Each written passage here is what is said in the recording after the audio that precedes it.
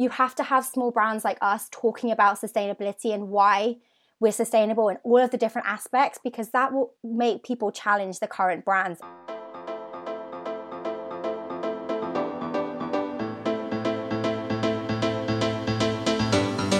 Hi, I'm Sebastian Volney, and this is The Sustainable Fashion Wingman, the podcast exploring the innovations and choices in ethical fashion, helping you dress, live, and work more sustainably.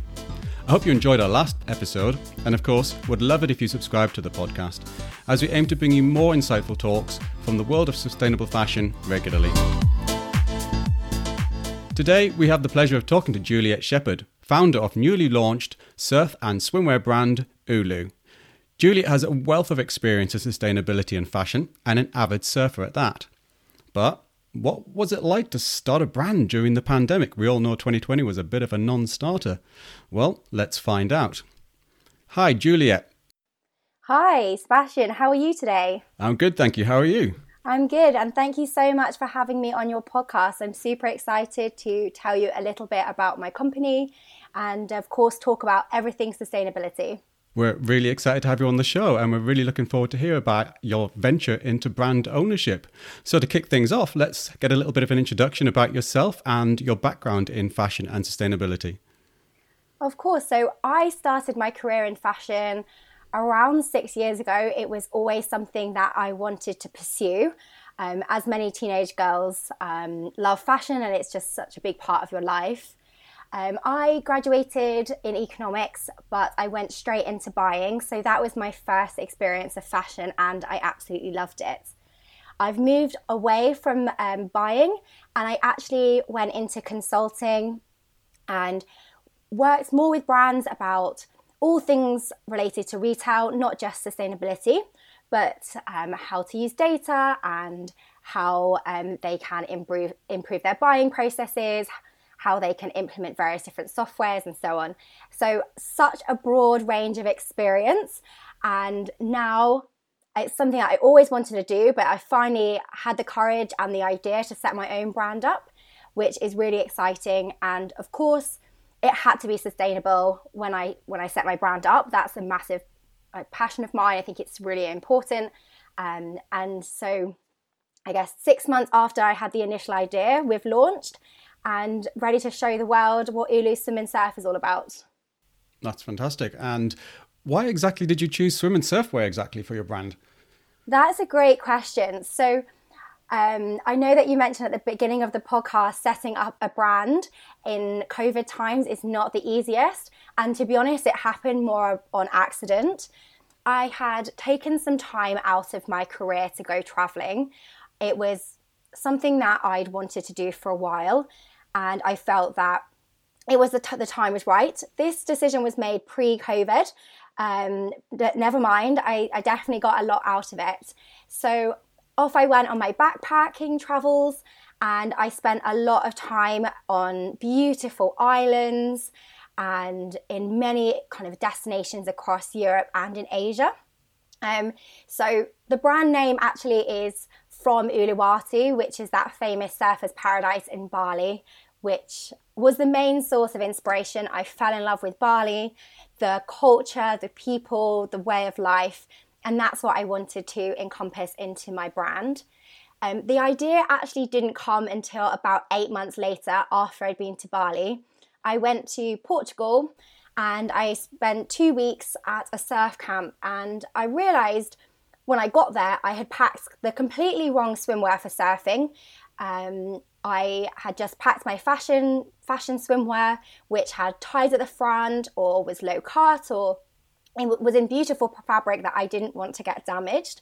And I was thinking to myself, okay, I feel like there's a market here because I can't really find swimwear that I can fit comfortably under a wetsuit. And I also can't find anything sustainable. Maybe there's a gap in the market. So I did some research. I did a lot of comp shopping abroad, talking to all the surfers, going into surf shops. It wasn't that much hard work. It was very fun. And actually decided that I really saw this gap and it's something I really believed in. So that is where I came up with the idea. Now, I'll be honest, I'm not a pro surfer. ULU Swim and Surf is not for well, it could be for amazing surfers, but really the brand is encompassing that surfer, island life.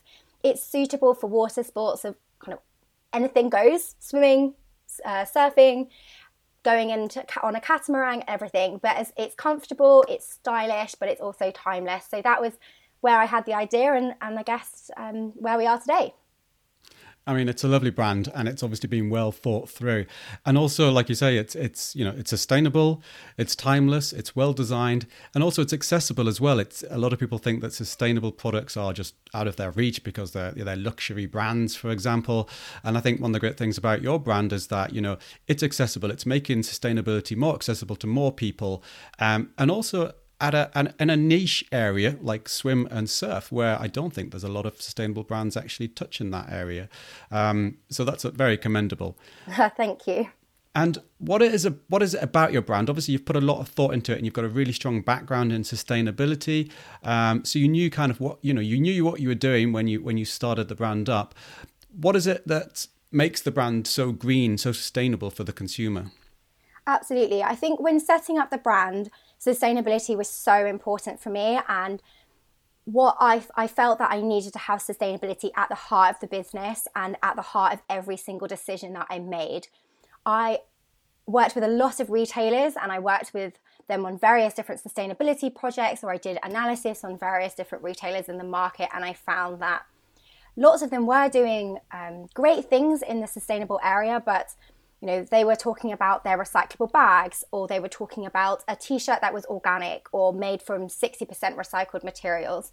But I didn't feel like a lot of brands were encompassing it at the total level, but they were picking and choosing the aspects of sustainability that they wanted. So I looked at all of that, and I felt that that wasn't the route that I wanted to go down. I wanted to make sure that my brand was sustainable from start to finish, or at least that's the aim. So there are a few things that we are working on, and I've put that in my website as well, because we want to have this transparent and open conversation and not try and hide anything. But in terms of what we are doing, really the first part of it was fabric. It was choosing a fabric that was 100% made of recycled fabric, recycled materials. So we use two materials, one from Reprieve, which is very common in the world of fashion, and another brand called Carkivo, and that uses the regenerated nylon, the regenerated yarn, called Econlin. So that's probably the Reprieve and Econlin are probably the most popular terms that you'll hear thrown around in the fashion industry. So fabric was number one. After I'd chosen the fabric, I then had to choose a factory, which was no easy feat during COVID. We weren't able to travel to factories. We had to rely purely on communication over WhatsApp, email, video chat, and so on. But I was very fortunate to find a fabric in Bali, actually, which is really nice. It kind of brings a circle full round to the inspiration, but they specialize in working with smart startup brands that focus on sustainability, and they're a fantastic supplier. They're the only ones that I do use. They have lots of ethical credentials, both from a manufacturing standpoint, but also from a people standpoint. I really struggle with the idea that you can say that your t-shirt is ethically or sustainable if it's not necessarily ethically made, and you actually aren't treating your workers right, or you're not paying them, or even if you are, you have no idea because it's such a large supply chain. So that was part two.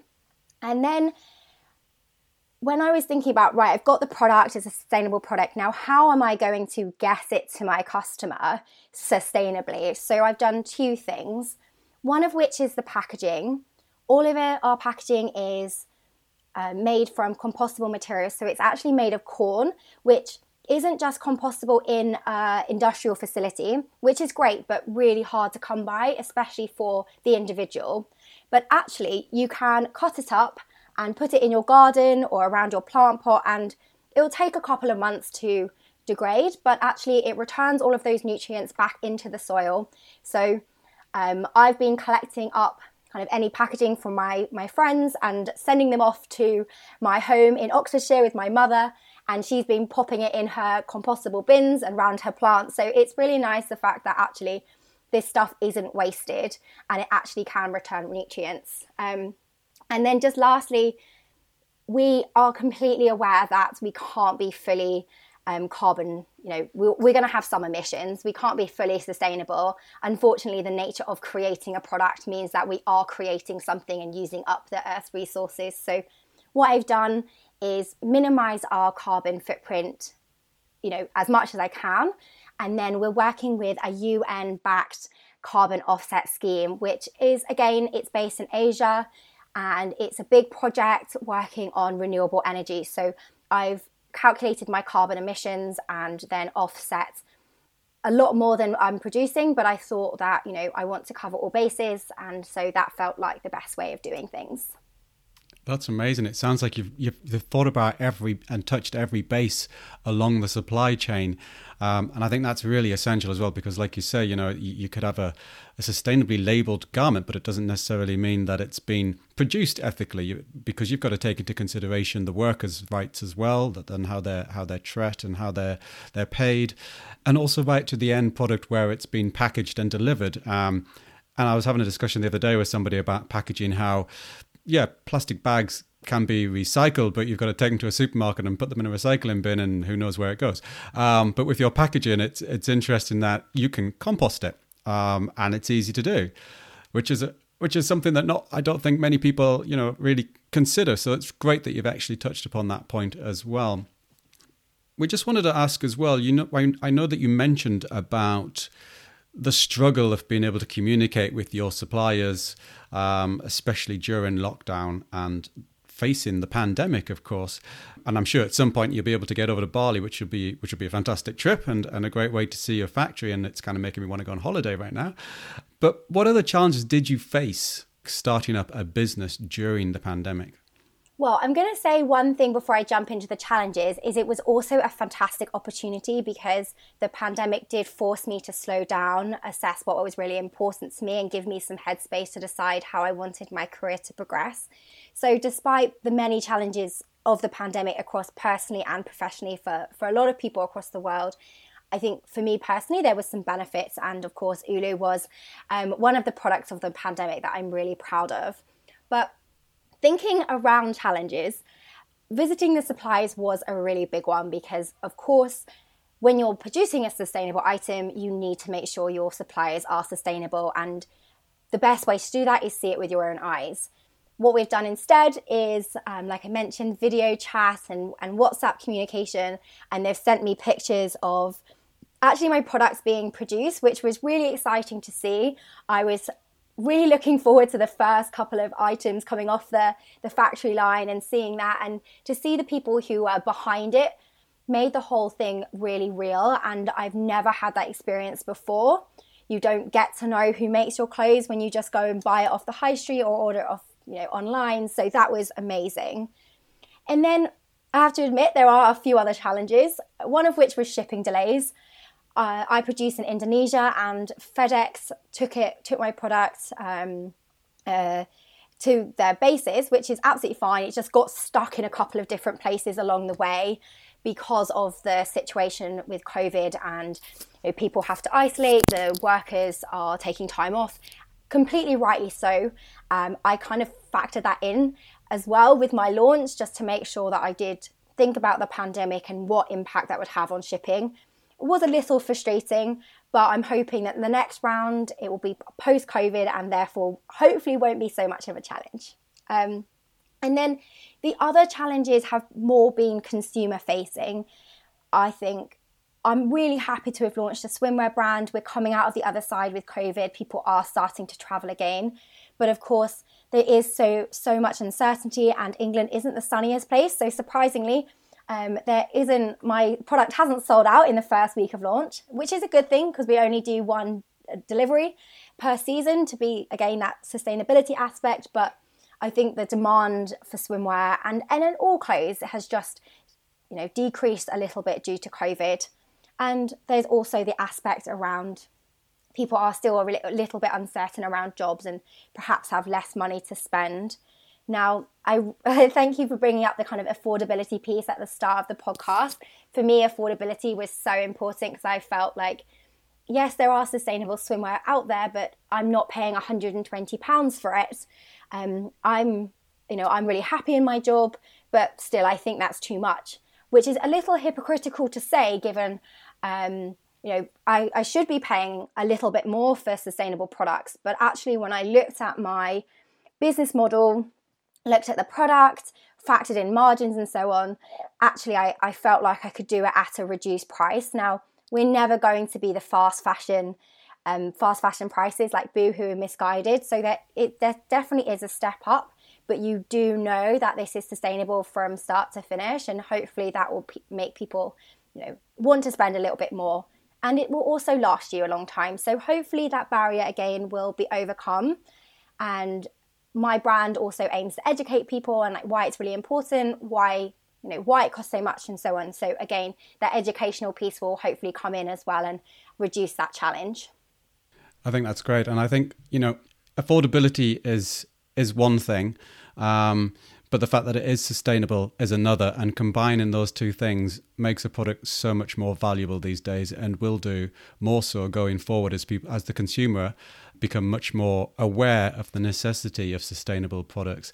And it does put out there another choice. Your brand puts out there another choice for consumers to tap into.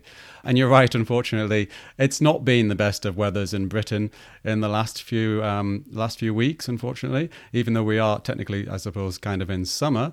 But I think, it's starting to pick up, and summer is just around the corner.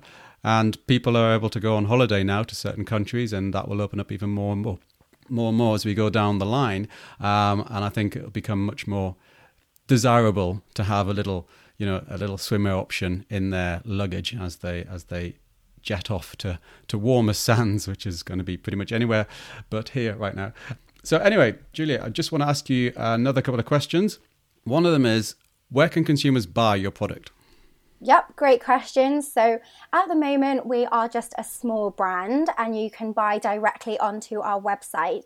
Now, that was a deliberate choice, because if you start working with third parties, then you lose, they want a piece of the pie, and therefore your price goes up. So to minimize the cost to pass on to the consumer, you can buy directly on our website, and on our social channels, we've linked our shop as well, and all the images contain a link to buy that specific product. So that is the two places that you can buy our product for now. We have been working with two really great companies.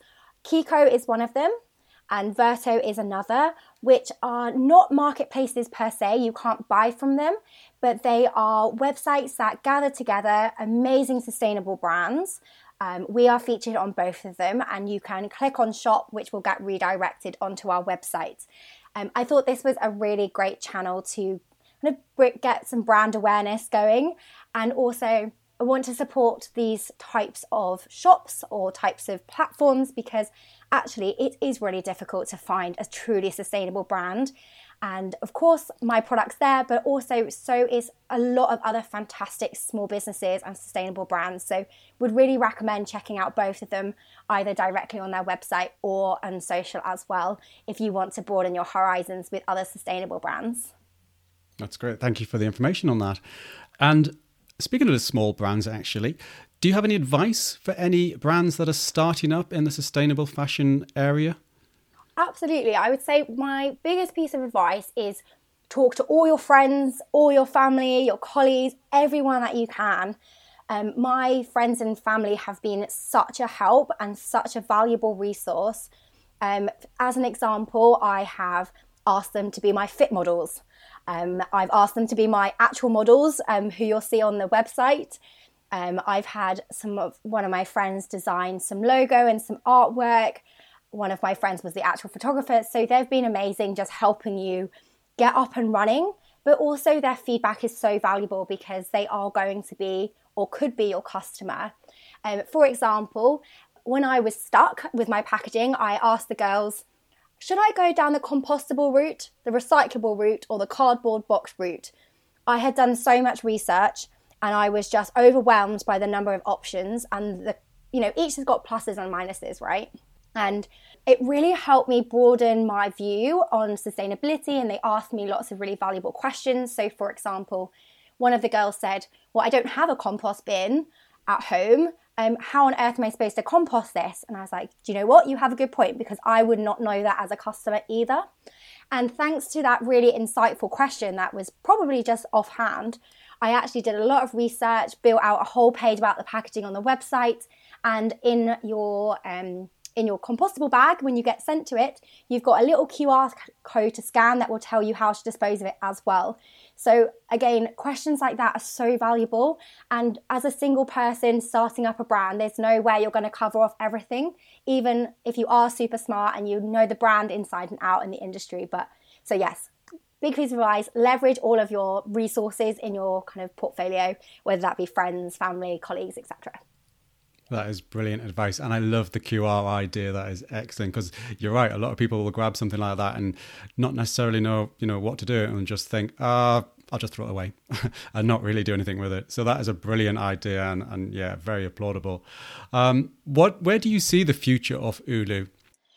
I mean, ULU has been such a great experience for me. I've loved every moment of it, from designing the brand, getting in the swimsuit, selling it. So I really want to grow the business in the next 5 years. I want to be really involved with it, but I'd love a small team of my own and see us shipping across Europe. I just think sustainable options just aren't widely available, and I really want to build up this eco-conscious community via social channels, via the people who wear ULU and who talk about it. Getting involved with podcasts like yourselves has been great to share the message.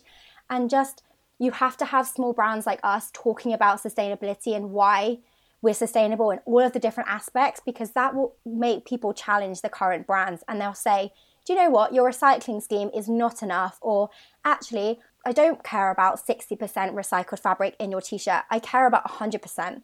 And without brands disrupting the industry like we are, it's never going to force bigger retailers who are well established to change their behavior.